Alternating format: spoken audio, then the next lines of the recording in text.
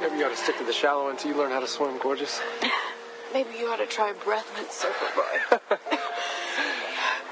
Name's Arthur Curry. My friends call me AC. Come on, we gotta get you back to the farm. Wow. Where did Bobby Baywatch come from? I don't know. But he can sure swim fast. Are we talking Olympic gold medal fast or media freak fast? This is something else. He can swim faster than I can.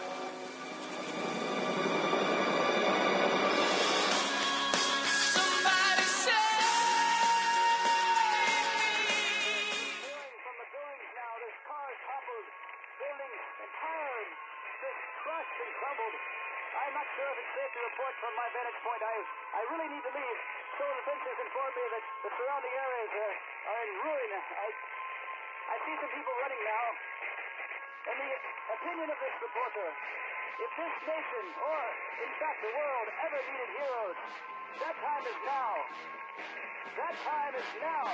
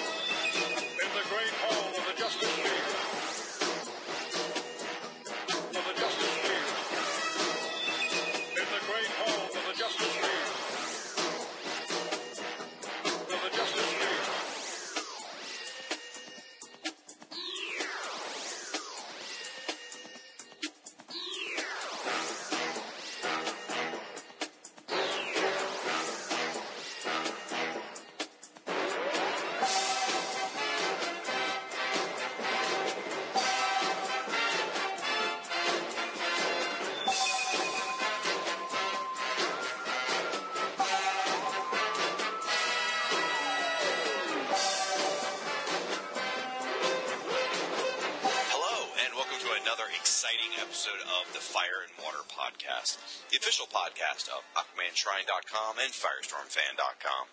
I'm one of your hosts, the irredeemable Shag from Firestorm Fan. Along with me, as always, is my co-host, the esteemed Rob Kelly from Aquaman Shrine, or as I like to call him, the irrigated Rob. Yes, I have water flowing through me at a regular rate. Good evening, Shag. Great to be here. Well, thank you. I'm so glad you could show up. It did sound a little bit like you were Johnny Carson, and I was right, exactly. Oh! I have a new film coming out. I think I brought a clip. Let's see. Right. Play the clip. Play the clip. Which is kind of ironic you should mention that because we're going to be talking about some television stuff here tonight. Oh, look at that. It's almost like I said that on purpose. Almost like you had developed that Segu-you in advance. So, first off, I wanted to grill you a little here on your travel, sir. I understand you've been hitting some Comic-Cons? Yes, last weekend, my Ace Kilroy partner and I, Dan O'Connor, did the Great Allentown Comic-Con. Dan is from Allentown, so that was a local show for him. It was a 2-day show, Saturday and Sunday. I just could attend the one day. Their big guest was Neil Adams. And, wow. This will presage what we're going to talk about shortly, but one of the initial guests was supposed to be Joe Kubert, and he did not show up, and now, of course, we kind of know why that was. But anyway, the big guests there were Neil Adams and Jim Steranko, and they were both there, and we had a nice time. Dan and I, we sold some merch. We talked to some people about Ace Kilroy. We had all of our various Ace Kilroy doodads, our trading cards, and our prints, and the bookmarks and all this other kind of stuff. So it was a fun show. The really neat experience, of course, came on Sunday, the day I wasn't there. Dan was there and his wife Kayla was there, and Kayla apparently is, I don't know, buddies with Jim Steranko. Apparently, Jim Steranko considers himself quite the player.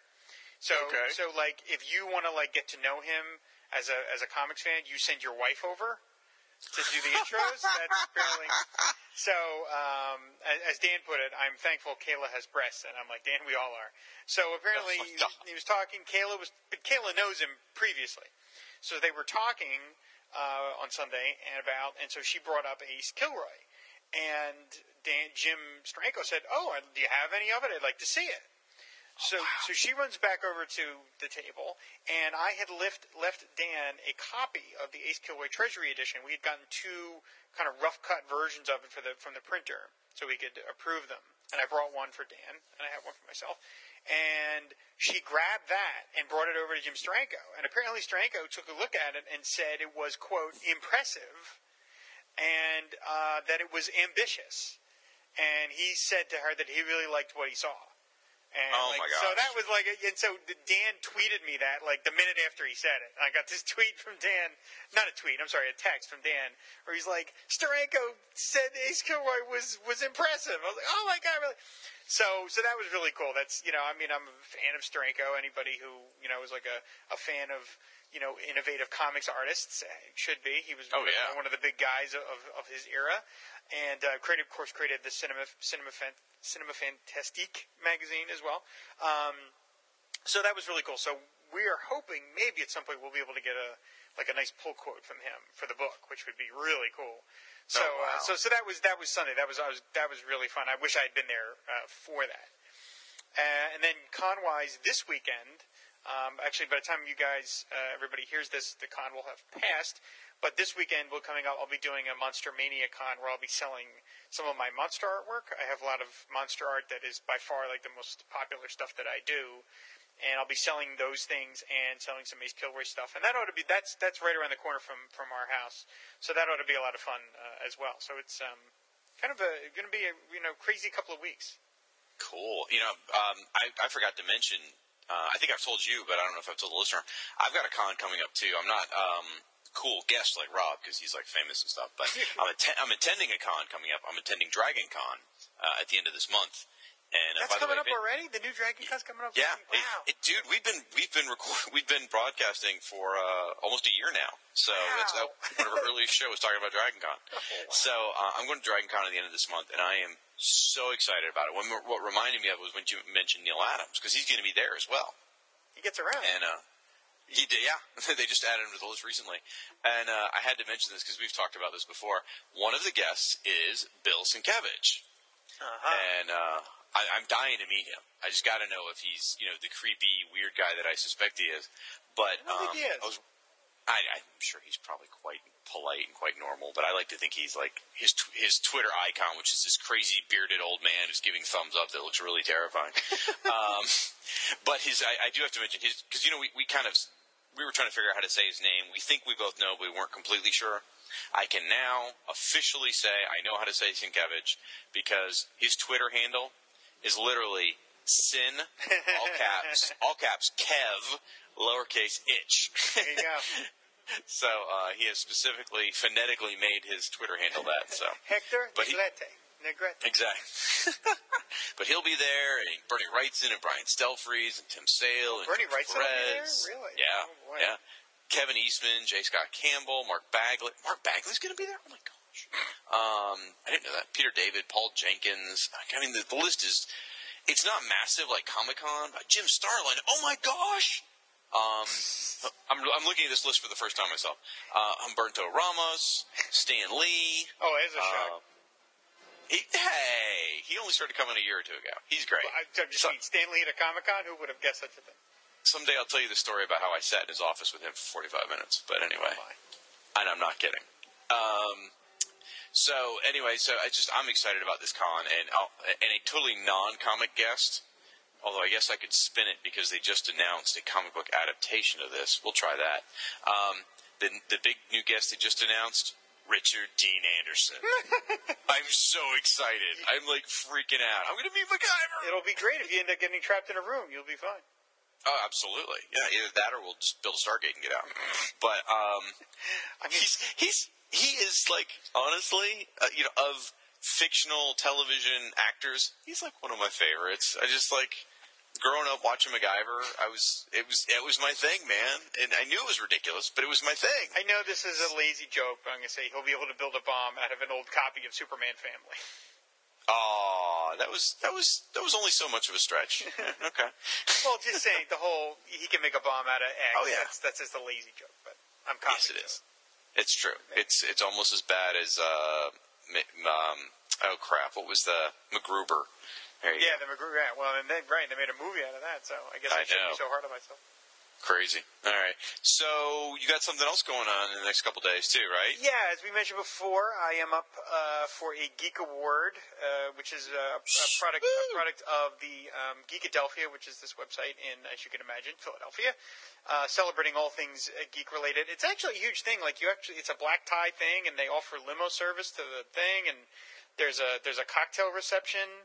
And there's an after party, and it's like a really kind of a big deal. So I'm nominated for Best Writer, Best Comic Writer, and Dan is nominated for Best Comic Artist. So, and we'll both sets of us will be there. I will be there with Tracy, Dan will be there with Kayla.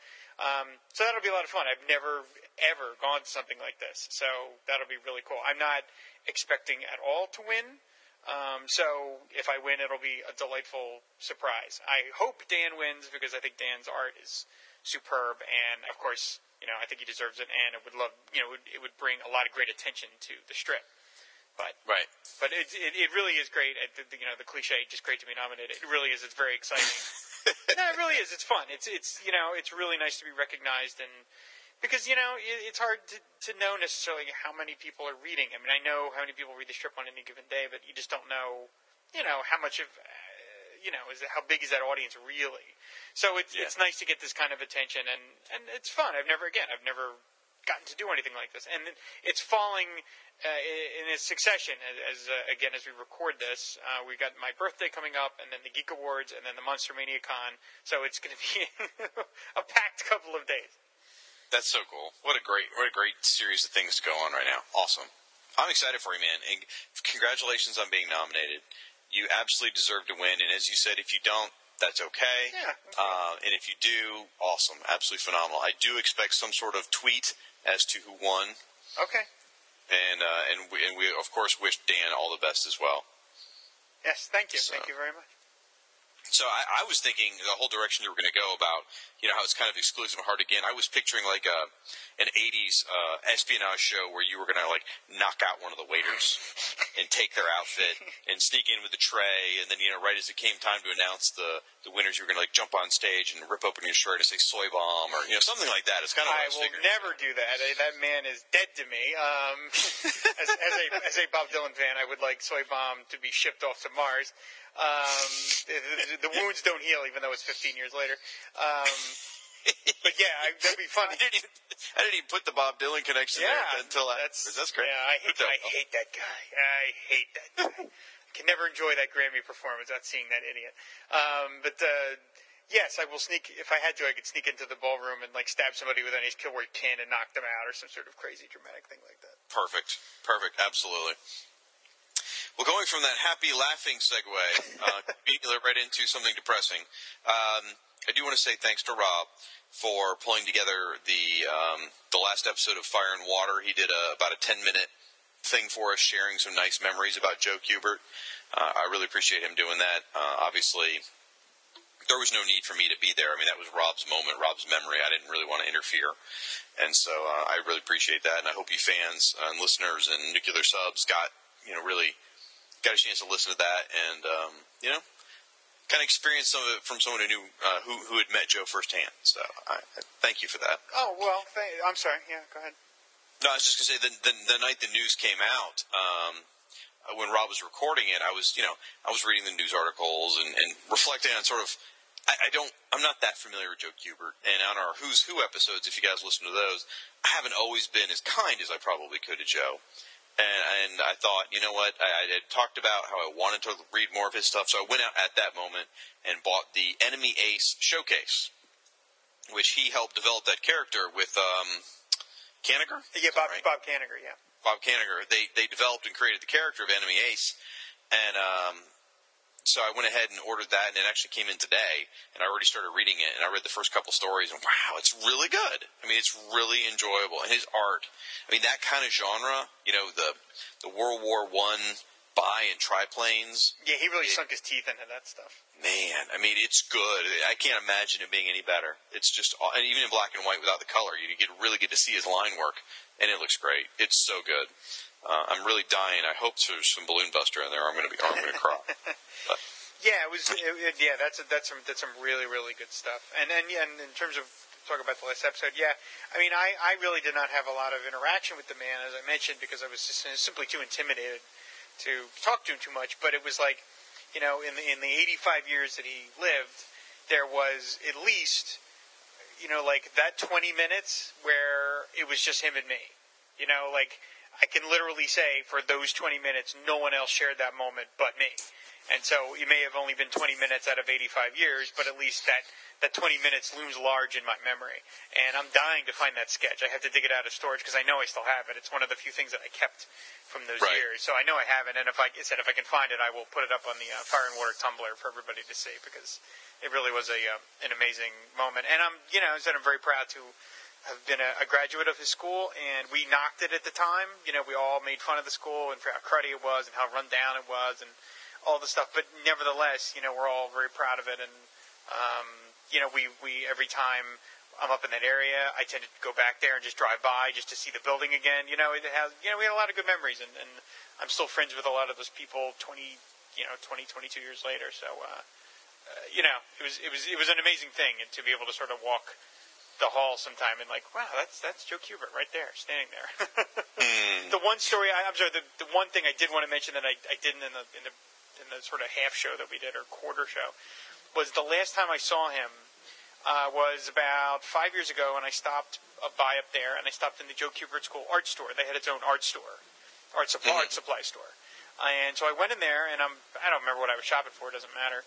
And I see the door open, and in walks Joe Kubert with Chuck Jones. The Bugs Bunny, Chuck Jones. I was going to say, we're talking like animation here, right? The Chuck Jones. My gosh. Probably couldn't have been 5 years ago, because I think Chuck Jones has been dead longer than that. But I mean, anyway, it was within the last 10 years. And so it's these two, I mean, it's amazing. You have these two, I'm like, that's Chuck Jones. And I was like, I got to go up to them.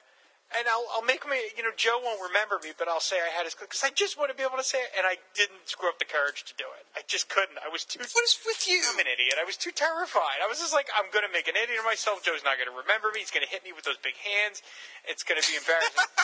And so I didn't, and I kind of always regret passing up that opportunity, because I would have had the chance to say hi to Chuck Jones, for God's sakes.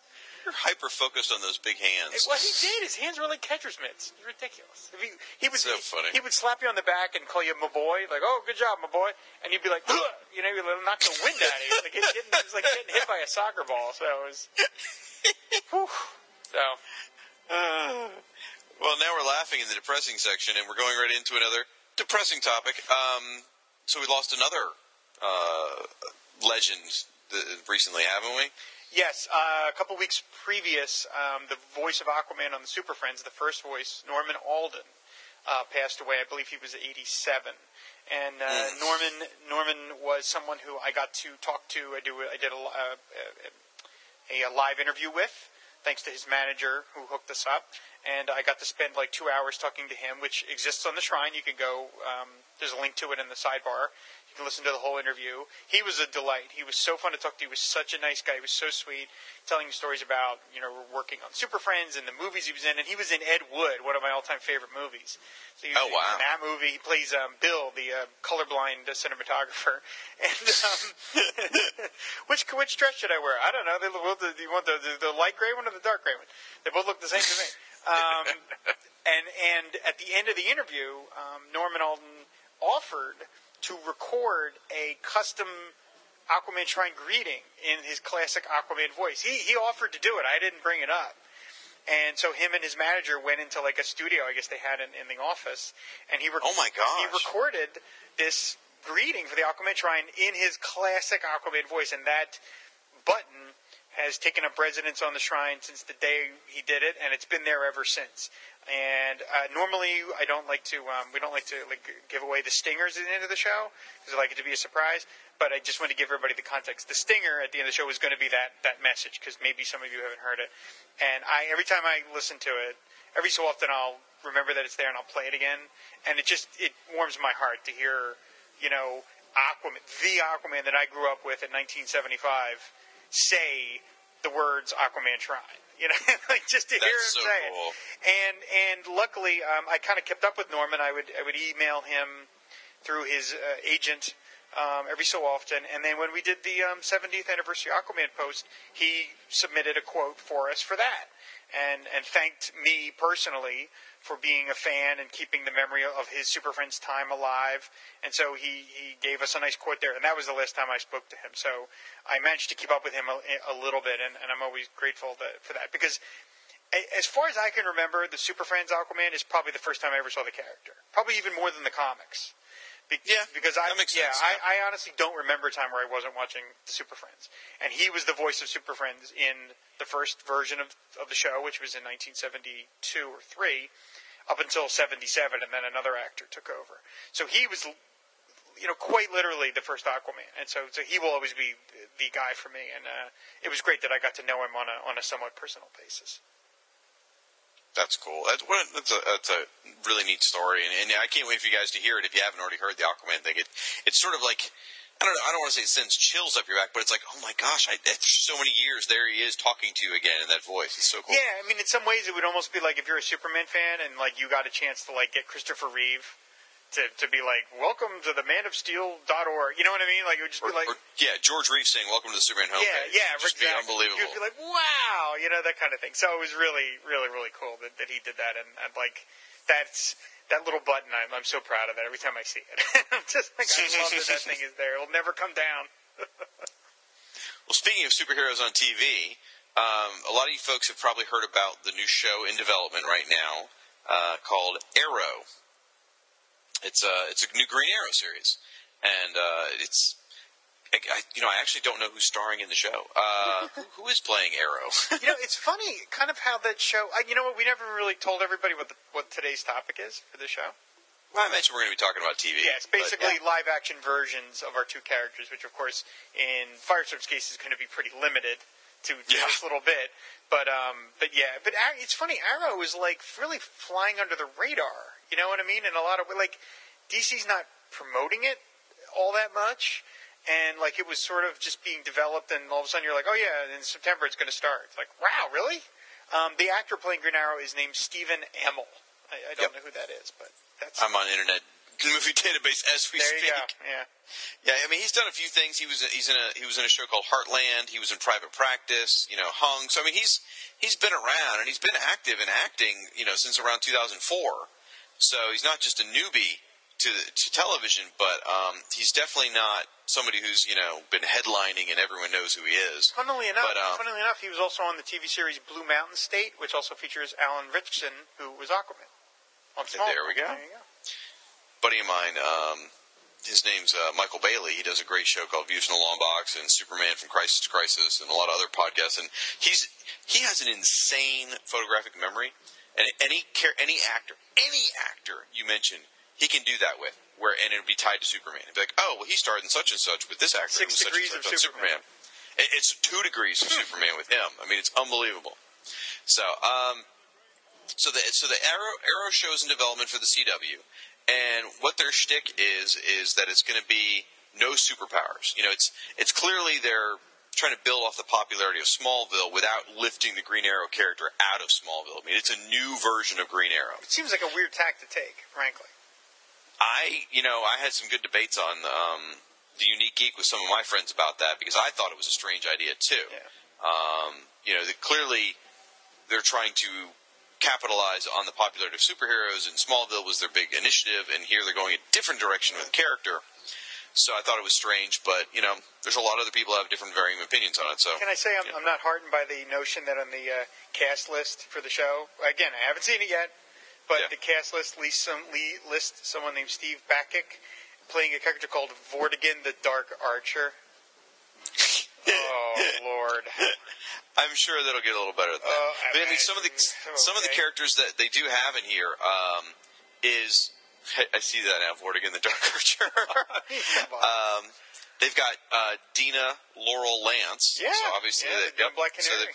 So got Black Canary in there. I see someone whose last name is DiDio. That's clearly a nod. They've got someone named Merlin, Tommy Merlin. Yeah. Yep, that's a Green Arrow villain. Let me see. don't see, I see Diggle. There's someone named Diggle, which is a nod to the comic writer. Or was it Diggle? Diggle's a writer. Yeah, Andy Diggle. And then, you've got a lot of the Queen and Lances in here. So you've got a lot of different nods to comic books. And there's more that I'm sure I'm not getting, because here's one, folks, for you match heads out there. They have cast Emily Bett Rickards as a character named Felicity Smoke. Now, all of you Aquanauts are going, what? Why? I don't care. Felicity Smoke, what's that? Whatever. And then you long-term match heads are going, oh my gosh! Yes, that is Ronnie Raymond's stepmother. It is not a coincidence that the word Felicity and Smoke got put together by accident. At first that's what I thought it was. I'm like, that's got to be just a coincidence. But they are intentionally casting that, at least the name. We don't know anything about the character. We don't know if she'll have any of the traits that Felicity Smoke was well known for, which I'll discuss in just a second. But without a doubt, that is the character that has been introduced. She's being played by the absolutely adorable Emily Bett Rickards, who doesn't have a large CV herself. I mean, she was in, probably the thing she's most known for was a video called Flicka, Country Pride. Well, you really can't get hired on the CW if you're above 25 years old, so how many credits can you possibly have? Dude, and you're not kidding, because if you look at all the people on the Arrow show, I'll just come out and say it. It is a who's who of hot young girls. I mean, you click it and you look at their pictures and you're like, oh my gosh, she's hot. Well, oh my god, gosh, she's hot. Everybody on the show everyone on the CW is eye candy, male or female. I mean, that's like their MO. Oh, I'm not even clicking the guys. Sorry. I'm just saying they're not hiring a lot of. You're not seeing a lot of older people showing up at CW casting calls. Is what I'm saying. Guys our age, they don't hire us. Yeah. But she's absolutely adorable, and she's on Twitter, and I was following a couple of her Twitter things. She seems like a really nice lady. So the character Felicity Smoke, for those of you who don't know her, she's not just some random supporting character. She actually served a purpose in the series. She was someone who took an antagonistic position to Firestorm. She was like an executive, a computer software firm in New York. And during one of Firestorm's typical superhero battles, he's battling these bad guys, and he has to capture the bad guy who's wearing a metal suit. He decides to turn the roof of this building into a giant magnet to hold the guy in the metal suit from getting away. Well, it's a software company. So the magnet erased all the hard drives, probably tape drives back then, Good whatever. job, Firestorm. In the building. So she comes running up there, screaming in his face, and he's like, well, wait a minute, I just saved the day. She's like, yeah, but you just destroyed our company. You cost us $8 million. And, back in 1983, that's a lot of money. That was a lot of money back then. Nowadays, hold on, I'll sneeze that amount of money out, but because of inflation. But, so she's basically suing him for malpractice. And that's how he meets her, is her telling her that she's going to sue him for malpractice. And then later on, she starts dating Ronnie Raymond's father, investigative reporter Ed Raymond. And so Ronnie's in this position where he's got this woman who's suing him and dating his father. And of course, she doesn't know that he's Firestorm. And then eventually she drops the suit, figures out that Ronnie is, in fact, Firestorm. She's the first person in the Raymond household to figure out that Ronnie was Firestorm, and actually becomes a big supporter of his. So she's sort of like a favorite character, and she's got that neat position of suing a superhero for using their powers recklessly. And I don't think, I could be wrong, I don't think that had ever been done in a comic. You guys feel free to write in and tell me I'm totally wrong, but that's where I'm kind of thinking that they might take this direction of this Emily Bett Rickards character. Was that before the Flash was put on trial for murder? Because that's kind of similar. It's not exactly the same, but it's close. Well, Flash was put on trial for murder either in 84 or 85. Right, it was right before the crisis. So, or 83 or 84. And this occurred in very early 84. Okay, so they were pretty contemporaneous of each other. Probably, yeah. Now, I would say a lawsuit for murder and a lawsuit for reckless usage of your powers is a little bit different. But either way, right. It's arguing, whatever, semantics. But, so I'm wondering if, they pick this character. They either pick the character because the name sounds cool, or because they want to possibly play that role of having her possibly sue Oliver Queen or sue Arrow for some problem he causes. So in the comics, there's no connection to Green Arrow, as far as you know? Not at all. Wow, that's a weird In fact, she only ever appeared in relationship to Firestorm. Like, she had no appearances outside of the Firestorm universe. Like, she appeared outside of the Firestorm comic, but it was always in context to Firestorm. Huh. And in fact, when Firestorm got canceled in 1990, she dropped off the radar. She did not appear again until 2005. And that was, again, still tied to Firestorm, after Firestorm had died in an identity crisis. Sorry, spoiler. And she was at the trial of Shadow Thief for Firestorm's murder. And then she showed up again to meet Jason Rush in a Firestorm series when Jason was Firestorm. But that's it. So she has never appeared anywhere involving anyone other than Firestorm.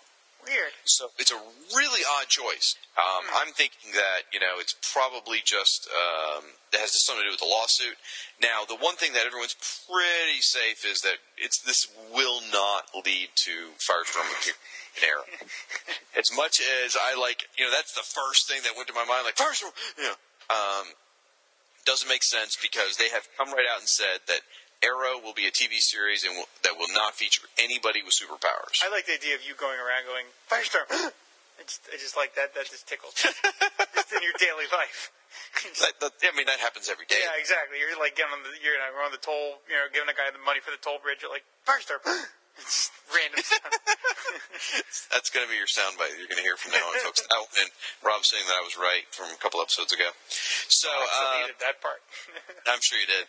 The best I think we could hope for, match heads, and I don't even think this is going to happen, guys, but the best we could possibly hope for would be that she might develop a romantic relationship with an investigative reporter named Ed Raymond. That's the best we could hope for, guys. Ronnie's dad. Because we're not going to see... She's too young to have a kid. There's no way she's on the CW.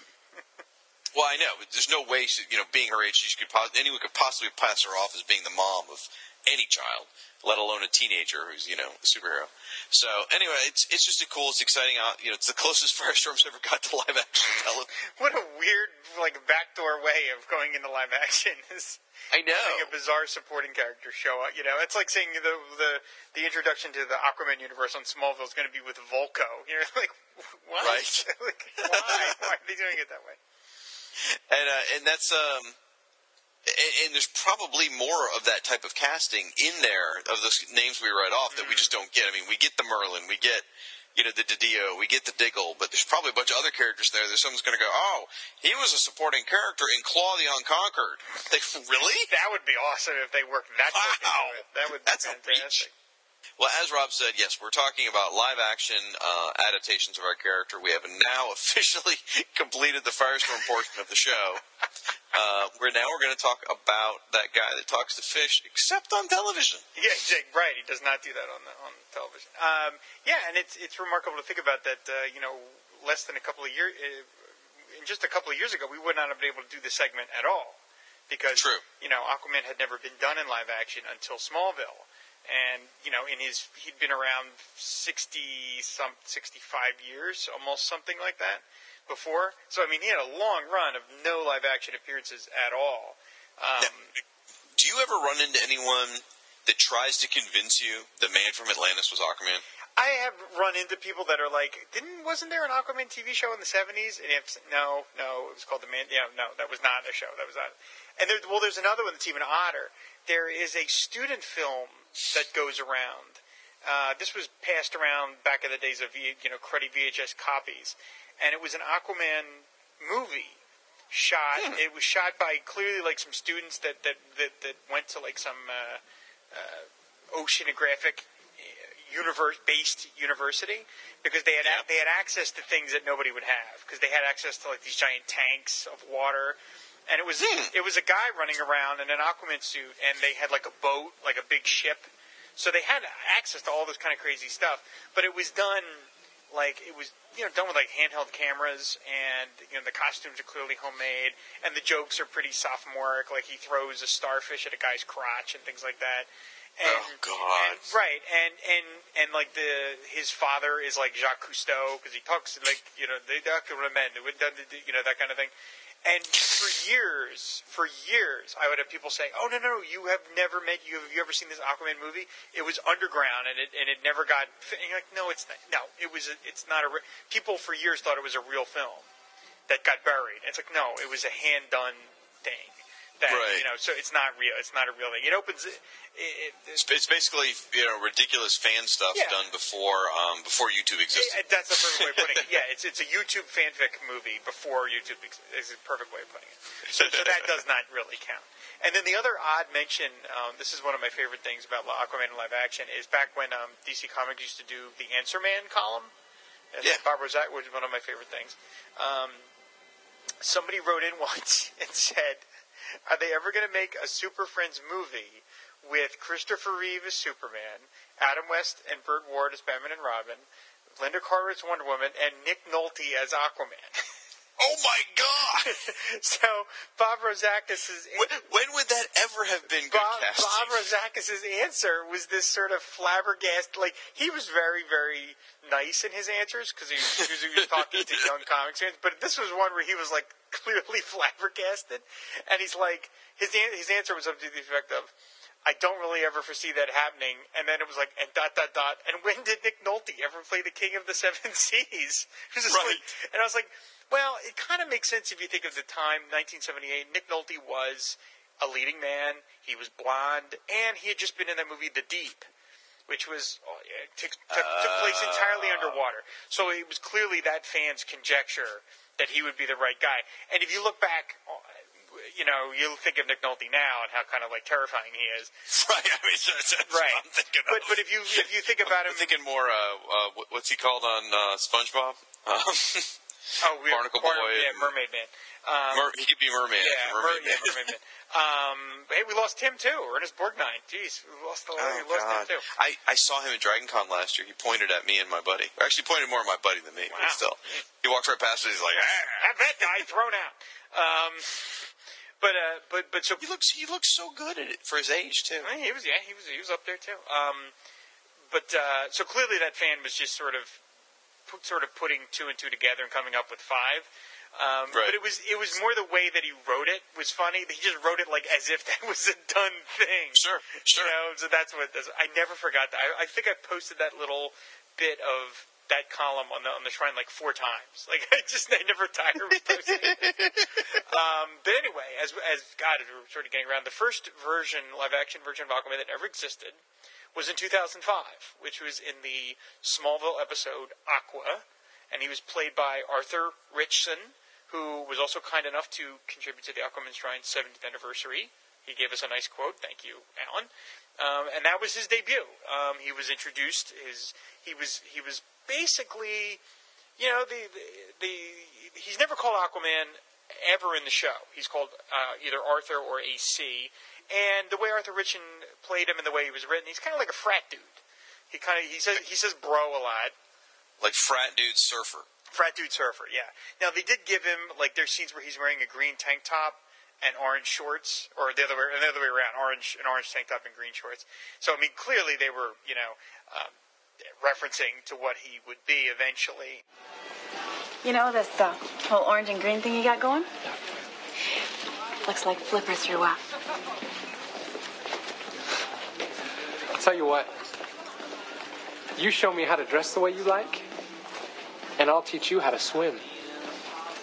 And they gave him powers in the show that he did not have in the comic. They gave him like hard water powers. That sort of gave him Mira's powers. But he had that in the classic cartoon, though.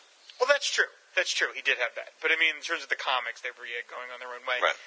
In that episode, he runs into Lois Lane on the beach, saves her when she bumps her head, pulls her out of the beach, and she's like in her bikini. And Smallville never missed an opportunity to put Erica Durance in a bikini. And then they had him.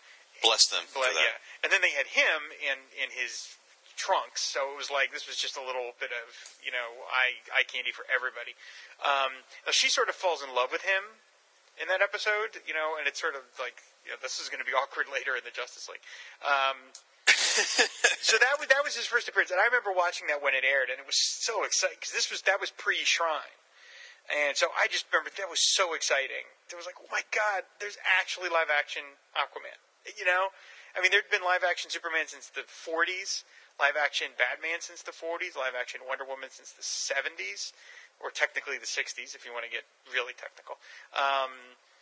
And here, it had to wait all the way until 2005, but here it was. Here was live action Aquaman, so it was really cool. I had my issues with how they presented him, but it was like, that's the Smallville universe. Everybody's kind of college dudes and, bros and broettes, and that was just sort of how they did it.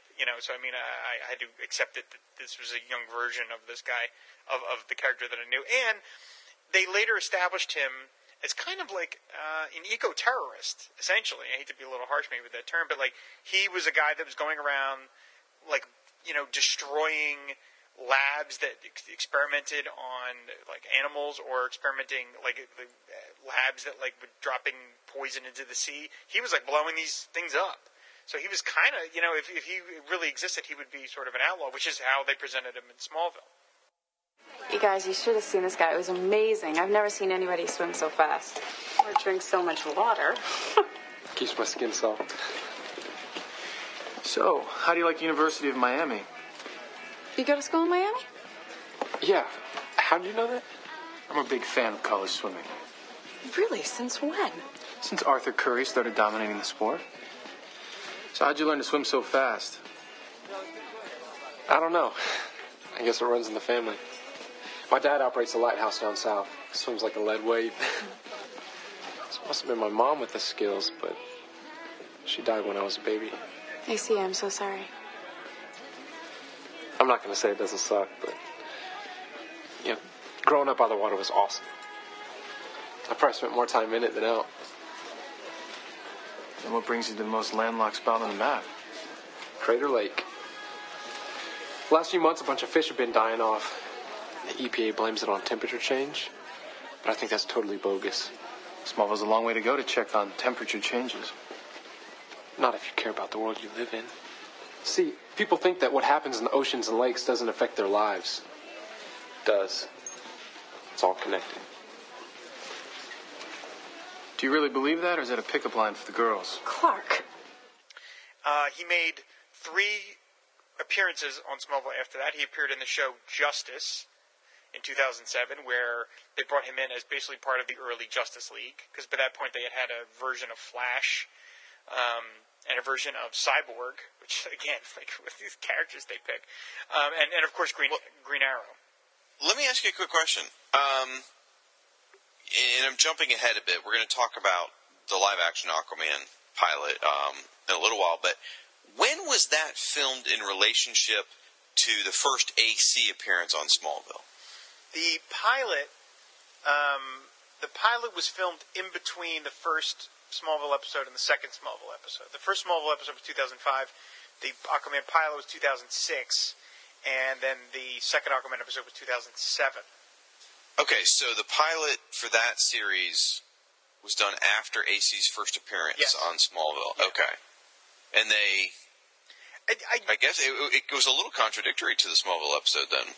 It exists totally in kind of in its own thing. I mean, again, we'll get on this later, but the pilot, the Mercy Reef pilot, does seem to exist in its own little pocket universe, although there was no reason why they couldn't tie it into Smallville if they had wanted to. They kind of threw it off by the fact that they cast Justin Hartley as Aquaman in the pilot when he appeared as Green Arrow on Smallville. It was really confusing. Well, I think that happened after it was clear that Mercy Reef wasn't going to go forward. Right, I think so. I think that's kind of how that worked out. So, and I sidetracked this. I apologize. Let's finish talking about. Let's finish talking about the Smallville version of Aquaman. Right. So he appeared in 2007's Justice. He appeared in 2008's Odyssey, which is also featured a live-action version of Black Canary. That's another thing. They were just by that point they were just completely going hog wild on the who's who and just pulling characters out left and right. And then his final appearance was in Smallville's final season in an episode called Patriot, and that is even more historic because that features the first and so far only live-action appearance of Mira, played by Elena Satine. So that was even more, like, for an Aquaman fan, you were like, oh my god. And then they went even more crazy in, like, almost like the second-to-last episode of Smallville, where they featured a cameo by Black Manta. A live-action Black Manta. Oh, really? Yeah, he doesn't say anything, but you see him there. Wow. You see, they basically do like a Legion of Doom, and you see a bunch of villains standing around a table, and there's a live action. You see the big helmet, so they really were getting ambitious by the end. Oh wow, of that show. That's pretty cool. Yeah, so I mean, in terms of bringing in parts of the Aquaman universe, Smallville was really quite, really moved him forward. I mean, they not only had the first live action Aquaman, they had first live action Mera and the first live action Black Manta. I mean, you can't ask for anything more than that. Jeez. Now, I haven't actually seen a lot of those. I saw the first Aquaman episode, which I'll come back to in a second, and then I saw Justice, I think, which was the first time they all got together. Yeah. I didn't see any of the other ones. Right. And I'm going to be honest, I wasn't a big fan of the way they portrayed Aquaman. It's not the actor. He did given the role he was handed, he did a fine job. I don't fault him. But it was the writing and probably the directing of, like, the frat boy just didn't sit well with me for Aquaman. I had a hard time with the bro and all of that. So by the time I saw the first episode, I was like, certainly seeing Aquaman was awesome. Certainly seeing Erica Durance in a bikini was awesome. But otherwise, the episode just left me feeling not complete. And then after I saw Justice, I'm like, I'm done. Yeah, I gave up on that. I actually gave up on the show too, and I only returned to it when they were doing like a big guest character episode. Like when they did the one with the Justice Society, I'm like, all right, I'll watch this. But I pretty much gave up. I just felt like they were really spinning their wheels. To me, that show ran, I think, 7 seasons, and it needed to run, I think, 4. I think they really only had I think it went 10 seasons. What? Did it really go on that long? I'm pretty darn sure it did. You're right. It was on 2001 to 2011. Holy mac! Well, then. Well, they were gonna box it up and can it around season 7, and then they had some different ideas and some different folks came in and they kept it alive, and that's actually when it sort of took off, got a second wind, and people like Jeff Johns started writing episodes, and that's when they started bringing in more superheroes. That's why Justice happened. That's why Justice Society happened. All that. So that was actually during its second wind is when it really started kind of going. They really, they brought in the Martian Manhunter on that show. They brought in. I mean, they really got ambitious. I gotta give. I mean, they did a whole Justice Society episode for the love of Pete. No Firestorm. No, whatever. So I did have a real hard time swallowing the Aquaman thing, and when I say I walked away, like. It wasn't like I feel like Smallville's gotten out of touch. It's like I can't stand this Aquaman. I'm out. It like Aquaman actually played a big role in me stopping watching Smallville. So that's how important it was to me. But but again, the dude looked great. If they had asked him to play the character differently, I would have been completely sold on it. Mm-hmm. So like tell me, since I didn't see a lot of it, like he had the hard water powers. Mm-hmm. Okay. He could breathe underwater. Yes, he could swim fast. Did he talk to fish or talk about talking to fish at all? Yes, they did stuff where he was communicating with sea life, but it was very, very low-key. Like, they did not, he was not like, what, fish? Let me go over there. He talked about that he got messages from things under the sea, but they really downplayed that big time. So there was no... No, they did do a little bit of that. They did. I can't remember what episode they did it, but they did a little bit of that kind of thing. But not again. They really made him more like a big bruiser type guy. And because what's his name? Alan Ritchson was really built, so he had that look of like somebody that could really punch your lights out. So And then eventually, after like he became part of like the little quasi secret Justice League that they had going on, where he was off.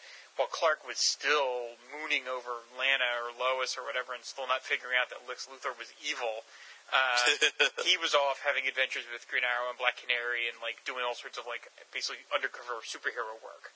That's what they...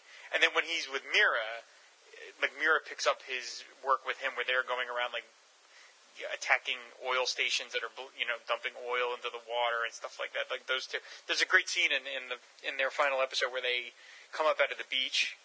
And after like having set some explosives or some bad guys, and they stand on the beach and they kiss right as the explosion goes off, and like they're backlit, and it reminded me of a scene from Preacher, which is I don't know if you ever read Preacher, but well that scene where he gets reunited with Tulip after he burns the house down of all of his evil relatives, and he's like, I love you, baby, till the end of the world, and the book ends on that moment. That's how it looked to me. It was just like that kind of like. These two crazy, like Bonnie and Clyde, underwater Bonnie and Clyde, kind of thing. So, plus it was just awesome to see a live-action Mira. I never thought I'd see that in my lifetime. You know, It kind of makes a little bit of sense, the direction they took. You know, in hindsight, stepping away from me being a bitter old comic fan, it sort of makes sense, the direction of taking Aquaman to be a bruiser, because, you know, if you're going to make Aquaman cool, you're limited by a lot of different things. I mean, he is the butt of so many jokes. So how do you make Aquaman cool? Well, make him a big bruiser.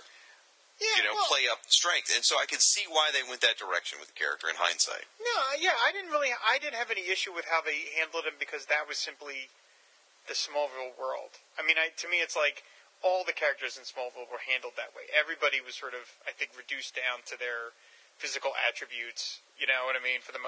Like Lois Lane was the big intrepid girl reporter, but every third episode they found a way for her to go undercover at a strip club. You know, so that God bless him. yeah, I mean, that was just the show. The show was kind of, you know, in some ways kind of dumb, and it was sort of written to that. And so, you know, he had to fit in that universe. But I thought within that context, I enjoyed it, and of course, I just enjoyed it on a pure level of getting this character into live action that had never been done before. You got some awesome stuff in here, bro. Yeah, I got the feeling the ocean floor is a little more interesting. And it'll stay that way now, thanks to you. Well, I did have some help. We do make a pretty good team, huh? Maybe we should start up a junior lifeguard association or something. I'm not sure I'm ready for the JLA just yet. Unless you promise to stop blowing things up. As long as Luther sticks to dry land, I'll keep the C4 to myself. But if anyone messes with my home... Look, I don't think Leviathan's going to be a threat again. But Lex might. He's seen your abilities. He'll turn the world upside down looking for you. World's 3/4 water. Good luck finding me. What about school? In Miami? This is swim team. I have to find another handsome stud. Just stay out of trouble, all right? AC? Try to get in some, Clark. Stay super, bro. So I appreciate it for what it was. I like Alan Ritchson, and I think, you know, I would have actually preferred to see him do the pilot. I would have been neat to keep that going, but they chose not to do it. One little fun fact about Alan Ritchson is that he was the voice of Aquaman in the DC New Frontier animated special. Oh, and cool. Aquaman has that one scene where he pops up. But it's such a good But it's such a great scene. He probably Don't spoil it. Don't spoil it. What? Who hasn't read New Frontier at this point? Maybe people. All right. Well, anyway, he's in the New Frontier playing Aquaman, so that was a nice bonus for him. That's really cool. You got to do that. Awesome. Well, so we got Smallville. You started mentioning the Justice League, of course, and then we had Batman Brave and the Bold. Those aren't live action, but they're worth noting because they're recent. He's been in a lot of stuff the last 5 years. It's been a great time for the character in terms of other media. It all works well into the flow of him having a top 10 selling book. There you go. You know, yeah, that's perfect. it's just it's his era. It is. Yes, the 21st century is the Aquaman century, as it will be. Dawning of the age of Aquaman. Aquarius. It's perfect. Right there. Aquaman. On that terrible note. Oh man, yeah. I think literally note. I think we're going to go to break, and when we come back, we're going to talk about Mercy Reef. Right, and in the meantime, the break is going to be a little tour that the late great Joe Kubert gave of his studio. I'm not exactly sure who he gave this tour to, but it's up on YouTube, and so that's the audio of this, of him just showing around his amazing studio, which I was lucky enough to visit at least once or twice in my lifetime. So that's pretty cool. So here at the school, they call that taking him out to the woodshed. They did. And anyway, enjoy this, and we'll see you in about 90 seconds. Most important thing there is my granddaughter. That's my son Adam's latest issue. And this is my tabouret. These are the brushes and pens that I use. This is my music box. 2 lights on the table. My pens and brushes, I use them all. Light box that I use every once in a while. Triangle that I use quite often. Measurements, I make my own measurement sticks for dividing a page into panels and for the full size. I've had these for years. I do them myself. My coffee that goes nuts, and that's it. All right, folks, we're back from break. Hope you enjoyed that tour of Joe Kubert's studio. And now we are going to talk about Mercy Reef, the, I guess you call it unaired pilot, even though it's become available. So this was a production that was put together, as you said, in between seasons of Smallville, after the first appearance of Aquaman, first appearance of AC, in an effort to possibly spin Aquaman off into his own Smallville-like show. Yes, yeah, it was done by all the same guys, Alfred Gough and Miles Millar. So they filmed the pilot, this time replacing the actor who played AC on Smallville with Justin Hartley, who I guess at that point this was his first appearance in any of their shows. He went on later to be Green Arrow on their show, Oliver Queen.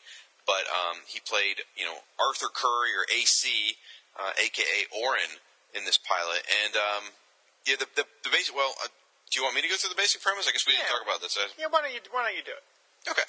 Basic premise is about a young man named AC who lives on Tempest Key in Florida. And his mother died in a plane crash in the Bermuda Triangle when he was about 10 years old. He was on the plane with her. And she, said, make something of your... As she's going down to her watery death, she says to Arthur, make something of yourself. And she gives him a necklace, and she says, I'll find you, or something along those lines. Mommy! Mommy, help me! I'm stuck! I can't get out! They're coming for you. You have to get to the surface. Do good with your life. I will find you again, I promise. I love you, Orin. And he goes off, and he wakes up to find himself floating on the back of a whale, and there's a whole pod of whales around him, and it's like a kind of an eerie moment. Then you immediately cut to him as an adult, and he is doing sort of what AC was doing. He's become a bit of, not so much an eco-terrorist, but he's certainly an eco-activist. For example, he went into sort of a Marineland sort of park and freed 5 dolphins and gets arrested by the local sheriff for this. He lives on a boat and he takes people for diving tours to make money. He also is a co-owner in a bar with a young lady. And he's just kind of living his life, living day to day. His dad is the local constabulary, or actually, I guess he's really Navy, isn't he? Yeah, I think he's yeah. But he's also... He's a Coast Guard officer. That's what it is. He's a Coast Guard officer, all right. And I'm sorry, he wasn't part of the police, but he was there in the police scene. That's why I get confused, and I have a simple mind, so, I get so confused. Anyway, and his dad was played by Lou Diamond Phillips, right? La Bamba himself. That's right. Hey, I like to think of him from Stargate Universe. If any of you watch Stargate Universe, you've just gone up in my coolness of points. Dude, that show was so good. All right. It was robbed after 2 years. Okay. Don't start me on that. I'm trying not to. I'm trying to get you to move on. It's going to be the Fire and Stargate podcast by the end of the night, damn it. Anyway. Wow. So his dad says, get your act together. There's enough of this crap. It's been 10 years since your mother's gone. She wants you to do something in your life. You're not doing anything. And there's a B plot going on where a gentleman who, I believe he's FBI, is involved in an investigation. People keep disappearing and reappearing in the Bermuda Triangle. Like, for example, somebody disappears in 1918, and suddenly they're reappearing in modern day, 2005, I think it is at the time, and they look just the same age. So what the heck's that about? So people who disappear in the Bermuda Triangle are coming back. And he recruits a pilot, a Navy pilot, to help him, or was she Air Force? I don't know. And he recruits a military pilot to help him with these investigations. And she sort of bumps into AC. She crashes her plane because it gets attacked from the ocean. There's these strange attacks, these water spouts that come up almost, or blasts of energy that come up out of the ocean and attacks her plane. This is similar to the same one that killed AC's mom. So he saves her life, and they sort of begin. You see sort of a love interest building there. And meanwhile, this other gorgeous woman has shown up and is sort of poking her way around AC's world and trying to seduce him a little bit. And he falls for it. And she turns out that she's a siren. She's this mer creature. She transforms into this mer creature and tries to kill him, and she indicates that she probably is the one who killed his mother. And thankfully, as all good movies have, we then have Ving Rhames shoot the bad guy through the chest with a crossbow, which is how all shows should, have their middle point. So Ving Rhames becomes sort of a mentoring character to AC. Turns out he what? Go ahead, say. I would like to personally see Whitney end like that. He becomes a mentor character to AC because he's also from Atlantis. He knew his mother, and he basically is explaining that Arthur is a lost prince of Atlantis. And as crazy and far-fetched as that sounds, the character of AC plays it up that way. He's like friggin' nuts. That's one of the things I like about it. He's basically indicating that he's crazy. This doesn't make any sense, but he can't deny that he just got attacked by this Merc creature either. Who are you? An exile like you and your mother. Exile from where? It's called different names by different cultures.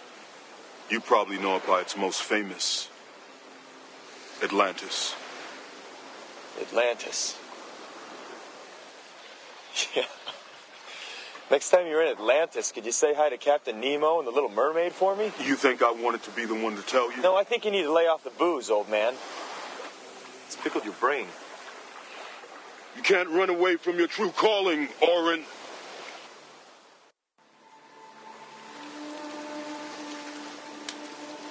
So let me get this straight. My parents were the rulers of Atlantis. So I guess technically that would make me a prince. The fact that you can say that with a straight face is impressive. Let me ask you a question. Does Atlantis have a retractable dome? Or does everyone just swim around in there like a bunch of fish? Don't mock me. So he spends a lot of time with Ving Rhames, and then by the end of this, the end of the story, he is on a boat. He's been knocked out by the siren creature. She's going to take him to the murky depths of Atlantis, but there's a big battle, and he stabs her through the skull and kills her in one of the cooler battles I've seen in live-action superhero stuff. And at the end, you sort of get a sense that Ving Rhames is going to continue to mentor AC on how to use his powers, and possibly eventually to deal with what's going on with Atlantis, because Atlantis is going to continue to come to the surface and attack. And again, in the B-plot, the FBI agent that is investigating all these people that disappear in the Bermuda Triangle and come back, turns out that's tied to Atlantis, and in fact, the pilot that he's recruited doesn't know it, but she's one of those people that disappeared and has come back. That's kind of your stinger, is you're like, whoa, she's one of the people. And that's kind of the story in a nutshell. Hopefully all of that would take 5 to 7 years to unfold, and that way they can get it into syndication. And there's a lot to talk about with this, but I'll just say right up front, I really enjoy this pilot. I think it's great. I think it's up there with some of the better episodes of Smallville. I think it's well put together. I really like Justin Hartley as Aquaman. He's not certainly the big, bulky, muscular Aquaman you would think of. No, he's much more lean than Alan Ritchson is. Yeah, I mean, he's almost gawky in some ways. But he had such a great, engaging personality, and that smile, and the way he pulled off the blonde hair, and as you said, he wears the orange tank top and the green bathing suit or green trunks, whatever. And he's just a likable guy. I really enjoyed his portrayal of Aquaman, and I took to it. Now, the woman who played Nadia, the siren, is Adrienne Palicki. Do you know what she played as well? I've got all kinds of naughty things that I'm trying not to say. I'm not asking you that. I'm asking, do you know what other role she played? Calm down. I don't know, but she is so freaking... Let's just go. She also played Wonder Woman in the failed Wonder Woman pilot last year.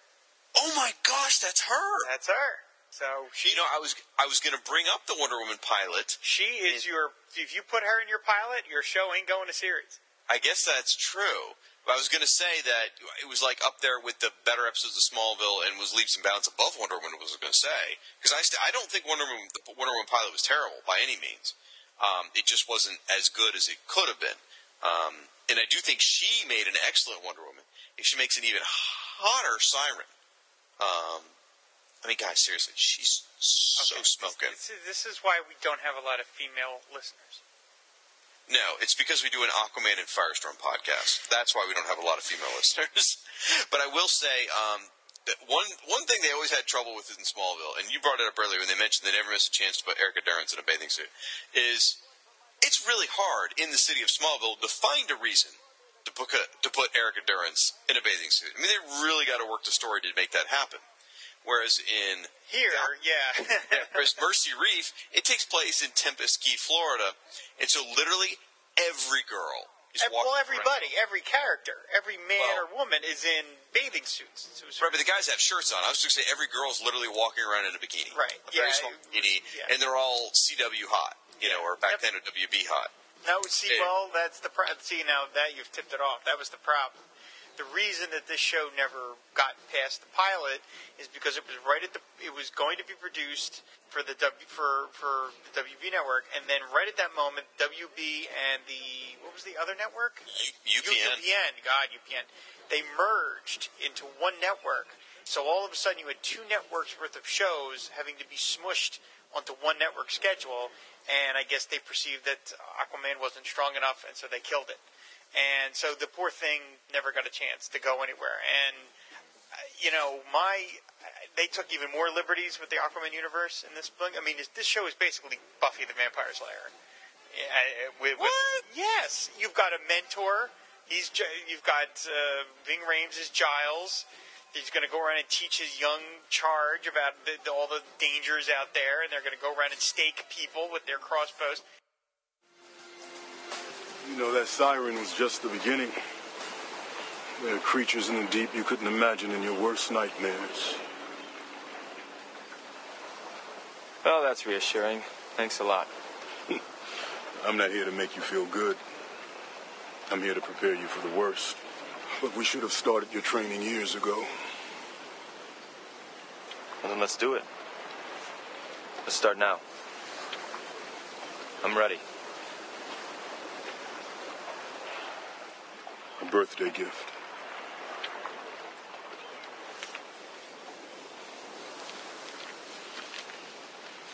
Kind of feels like a book. Not really much of a reader. Just open it.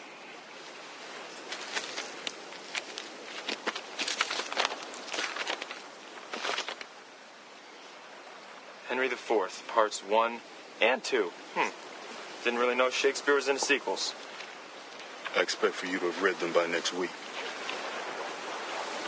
I gave up book reports in the 6th grade. This is part of your training. Right. See, when you said training, I thought you meant, wielding tridents and doing cool stuff in the water. All in due time. Don't worry, there's plenty of sex and violence in there to keep you interested. Couldn't you just hit the highlights and tell me how it ends? The lesson isn't in the ending, Orin. It's in the journey.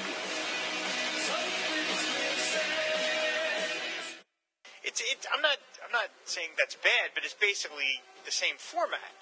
And that would have been, I think, a perfectly workable format. Buffy the Vampire Slayer certainly got a lot of years out of it. Okay. So yes, there's some of that. Yeah. Yeah, I'm not saying it sucks because it was that. It was just saying that they were taking a very established format that you could get a lot of shows out of, and they were sort of mashing it with the Smallville sort of aesthetic or Smallville universe, although we didn't know how deeply embedded that was going to be. But it never got a chance. It got canned and never to be, I was going to say never to be seen, but of course that didn't happen because later, I think a year or two later, they put it up on iTunes for sale under the and they changed the name from Mercy Reef to Aquaman. They just went full out and called it Aquaman. Within 1 week, it reached the #1 spot on the list of most downloaded TV shows on the digital stores list and held that spot for over a week. Oh, wow. So it's like, thanks, WB, thanks, CW, a show that you didn't think people would watch for free, they were willing to pay $2 for. And by the way, if you haven't seen it, you can still go out to iTunes and pay $1.99 to watch it. And we highly recommend you do. Don't do a torrent. Support it. Pay for it. And, watch it. It's good. I mean, it's good. It was also made available on a couple different DVDs. Oh, yeah, that's right. Like a Smallville box sets and a Justice League Crisis on 2 Earths animated movie. They put it on with that, too. Now, I'm going to ask you, I don't know, I don't know that I came out and said this. Did you like this? I did. I mean, again, I was more happy that, here was Aquaman getting his own show. That's pretty, again, it was not the Aquaman that I was familiar with, and it was, to me, even more removed from the one from Smallville. So to me, it was even a further step away from the sort of classic Aquaman. But I liked it. I'm not a huge, giant fan of Justin Hartley as an actor. But, probably would have gotten better over time. And it's very hard to judge shows by their pilots. I mean, it's unfortunate because that's how shows get sold, is based on their pilots. But, there are shows that, I love Mad Men. I love that show. And it's all available on Netflix now, and we've been watching the old ones. And when I watched the first season, I'm like, this first season is not as good as the later seasons. And so, and yet that wasn't my memory. I'm like, oh, Mad Men was excellent from day one. Well, yeah, but to me it wasn't as good. It starts picking up as of season 2. So, I think you can't get too harsh on a show when it's just starting out because they're finding their footing.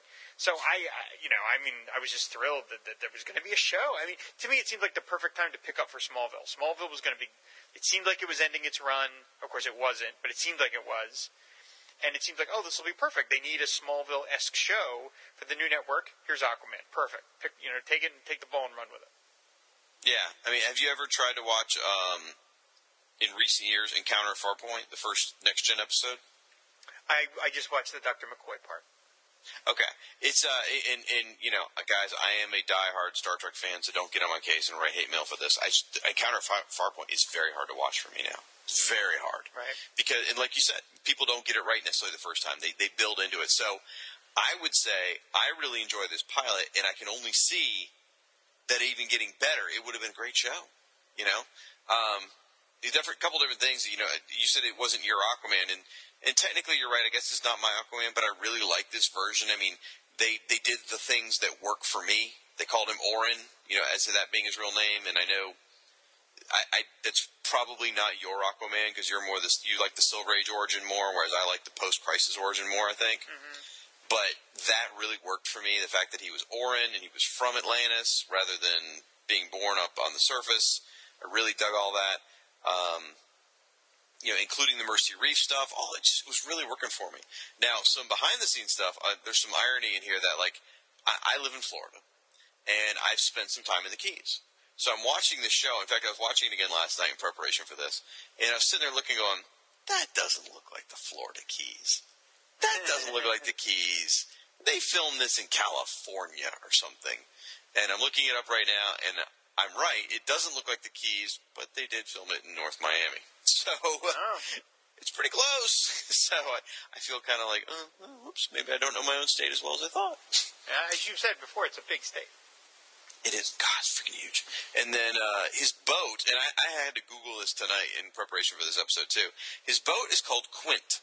And I was like, good gag. Well, I was trying to get it. And I was thinking, is it Quisp? What is that? I don't know. I had to Google Quint, and it's from, sounds like you already know. Yes, Jaws. Exactly right. So I didn't catch that. So that's a brilliant little, Easter egg in there for it. I really took that. So yeah, I think it definitely had potential, and I tend to take the long view about the character, and it's like this would have been an amazing. I think I said this a couple of weeks ago on the show, maybe last week on the Shrine, because the Onion AV Club interviewed Lou Diamond Phillips, and they have a thing on that called Random Roles, where they just pick 20 different roles an actor has played and ask the actor about them. And, wow. and I, I always read those articles anyway, but I was particularly interested in this one because I was like, I wonder if they're going to mention Aquaman. And Lou Diamond Phillips brings up the Aquaman pilot before he's even asked about it. Really? Yes, he talks about being in projects that he thought were great that never go anywhere, and he goes, I've been in a couple of those, and he's like, Aquaman, cough, cough. And I was like, oh, there it is. And then later they asked him about it, and he said that he thought it was a great show and had great potential, and he was very frustrated. He says that he cannot even watch it because he's so still upset that it never went anywhere. Oh, my gosh. Still can't even watch it. So, yeah, so he still has a very fond, memory of it. I bet you now I'm gonna have to go find that interview because I bet he talks about Stargate Atlantis or Stargate Universe getting cut after 2 years. Oh, maybe he does. Yeah, it's the Onion. Because he was in that too. By golly. Yeah, by golly. Yeah, it's the Onion AV Club, and they have the random roles. It's very. You just put in Onion AV Club with Diamond Phillips, you'll find it.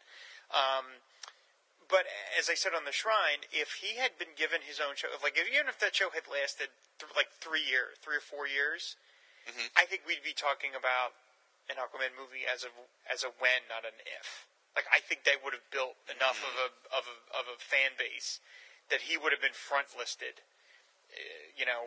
Lord knows. Just like the Birds of Prey TV series led to. Oh God. Frankly, considering the track they seem to be going with the Justice League movie, I'm kind of happy about that. It seems that Aquaman's not going to be in the movie. I would be perfectly happy at this point. I think if he stays away from that stink burger. So, but I think that the show would have helped him even more have a sort of a bigger pop culture awareness. Although he's doing pretty well he's doing pretty well now. He's doing it right now. This show could have worked nowadays. Yeah. So I just feel like it was a tremendous missed opportunity, and at the time it was like another in a list of bad breaks that the character suffered. You know what I mean? Like, he's always been the victim of these bad, weird circumstances. I mean, had the WB and the UPN not merged, that show would have been on the air. That absolutely, the WB would have kept it because they would have had a whole, block of time. But because they had to find more room for, whatever other show CW needed, Gossip Girl, the 18th version of Gossip Girl, whatever. They didn't have time for it. But if the stupid networks had not merged, even if they had merged a year later, the show would have been on the air for a year, and it might have had a chance to build an audience. But yeah, I mean, however you say his name, he's got a quote here that actually says, "The implication when a network doesn't pick up a show is that the pilot sucks," and that's not the case. It's not a perfect pilot by any stretch of imagination, but he said there's other reasons as to why the CW didn't pick it up. So. Yeah. Now, when I was watching it again last night, I noticed something that I hadn't noticed before. Aquaman's mom, Atlanta, I guess her name is, was her voice dubbed over by Annette O'Toole? I don't think so, but I haven't seen it in a little while, so I'd have to go back and look. But I don't think so. Because I swear that sounds like Annette O'Toole's voice. If they had done that, they would have been fine with me, because I loves me some Annette O'Toole. Well, it'd be kind of weird, though, because of her connection with Smallville to do that. Right. Maybe she was like their good luck charm or something like that. I guess so. I don't know. They don't mention. I've never seen that mentioned anywhere, so I don't know. But it's. So I'm probably imagining it. Could be. I think you just want it to happen. I do want it to happen. She's cool and she's got red hair. So. Yes. Oh yeah. Oh, I love it. My son's story begins in the ocean, a place full of secrets. Some are beautiful, some are dangerous.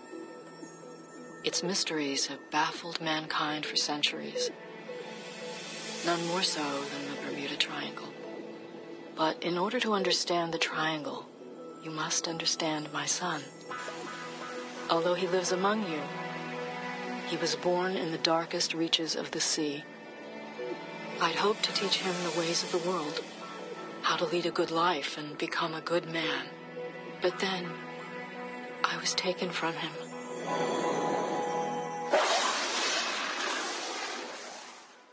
So, not a lot more to say about it other than, I think it's great. I think that it still stands strong. Rob, sounds like he's not as hot on it, but loves it for the fact that it exists. And I think you guys should go out and watch it. Catch it on iTunes. $2. Come on. $2. Yeah, and if you've ever bought any of the Smallville box sets or the Justice League Crisis on Two Earths, you get it. It's there. Just dig it out. There it is. Yeah. Now, I gotta go look. I have Crisis on Two Earths. I wonder if I have that version or if I bought, the cheap, just single-disc version or something. Well, either way, I think this is going to wrap up our discussion until the Firestorm movie comes out, at least, and then we'll come back and redo this. We'll actually just append this episode. So just come back and check the feed every so often, guys, for this particular episode and see if it's been appended since then. You better hope they leave Firestorm out of the Justice League movie as well. You don't want the stink of that thing being on the character. And if you don't know what we're talking about, folks, just Google a little bit of articles about the Justice League film and how they want to put Superman and Batman in it, and they don't want to have any connection with any of the other Superman or Batman movies, or Green Lantern for that matter. I guess it's worth mentioning just this little bit because I've brought it up a couple of times. The reason I'm so down on this Justice League movie that they're supposedly doing is it looks as though they are going to that DC. This is like a panic move. That DC is so upset that Marvel is just running away with the movies, that they are just fast-tracking this Justice League movie, and I think when you fast-track a movie based purely on financial considerations, you are almost never going to come up with a good movie. almost never. I just think that's almost impossible. And so I read indications that they want to focus the movie on the big, let's call them what they call them, the big five, which is Superman, Batman, Wonder Woman, Flash, and Green Lantern. And to me, if this movie it turns out like I think it's going to turn out, I'd be perfectly happy if Aquaman is left out of it, because I just don't think it's going to do him any service. It might look like the Justice League pilot for TV. Well, I think it'll be that bad, but well, you know what? I actually like that Justice League pilot. I have to it's say. fun for its own kitschiness. Yeah, but I mean, I think the movie. You just like David Ogden Stiers and Green. Well, that I do love, but I mean, I will defend that pilot. I'm rare, but I will defend that pilot. I'm in a little sad, lonely Facebook page where I'm just talking about how great the Justice League TV pilot and Superman Returns are. I do like Superman Returns. There's aspects of Superman Returns. Here's the other one. It just looks as though they're trying to rush it through. Like they've already picked a release date, and they don't even have a script yet. Oh, I mean, you just can't make a movie like that. You just can't. Well, this started back when Iron Man came out. Because when Iron Man came out, there was a huge hubbub, and obviously everyone's like, "Wait a minute, comic book movies can make a crap ton of money." Who didn't know that at that point? Well, I mean, besides Spider-Man and Batman, Spider-Man and Batman, there's money to be made here with non-A-list characters, right? Exactly. And so they started putting Justice League in production around that time, and they failed. They failed miserably. Well, there was a writers' strike, and it fell apart during the writers' strike and just never came to be. I mean, they were so in a rush to do it at that time. There was talk that even though the writers' strike was going on, they were going to go forward and they were just going to fix the script as they went. I mean, it was that. It's ridiculous. They were pushing it that hard, and they had cast Wonder Woman. She was basically just, I think, a supermodel or a bikini model or something. Oh, that's right. I do remember that. Yes. Yeah. Yes. And she was beautiful. Ooh, she was beautiful. But I don't think there was any evidence of her acting chops, really. No. And they at that picked point, a weird director. Like, it just all didn't make any damn bit of sense. Well, and now I don't know that the plan's really that different. No, right? it doesn't. It seems like they've just sort of picked up that ball and kept running with it again, because Batman and Superman are not going to be connected to the Nolan films. Which makes Green sense. Lantern. That I understand. I don't. Oh, you can't mix. How do you have a Superman and Batman franchise in the theaters and then produce? It'd be like making the Avengers without Robert Downey Jr. No, I don't. Yeah. No, I don't agree. Yeah. I don't agree with that. Yeah. Really? That's the level of your argument? Yeah, that is the level we're at. Oh, wow. we're like stepbrothers now.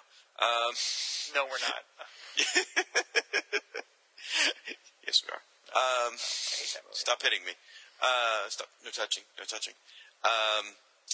So it's and then the Green Lantern's not tied to Ryan Reynolds' Green Lantern. Well, that I'd be happy with.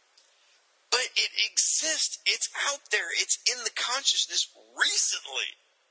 I mean, how do you put Superman in this movie and then continue to make further Superman movies that doesn't correlate to this? No, that doesn't make a lot of sense. You can't have the Henry Cavill Superman movie and then do it different. Yeah, it's silly. It's like Transformers. Transformers, every couple of years they just reinvent Transformers. Right.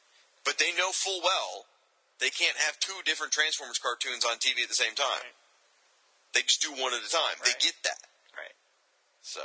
Yeah, but I'm more bothered by the idea of picking a release date and then say, now let's make our movie. And it's like, you can't do that. You have to write the damn script first and figure out, is this any good? Well, people do that in Hollywood all the time. And release dates are incredibly fluid. For example, Star Trek 2 was supposed to come out this month, originally. Yeah. It was scheduled for August 2012. And clearly that didn't. I mean, why that's true. Blockbuster film in August, I have no idea. It's usually July 4th, Thanksgiving, that's or true. May. So. Yeah, maybe I'm wrong. I'd love for it to be wrong. I'd be great if they pick somebody good and they make a good movie. But if it's as it seems now, I'd be perfectly happy for Aquaman to not be involved in it. So. Maybe it'll be even worse, and they'll put him in there in a bad cameo, and he gets made fun of. Now, why would you say that?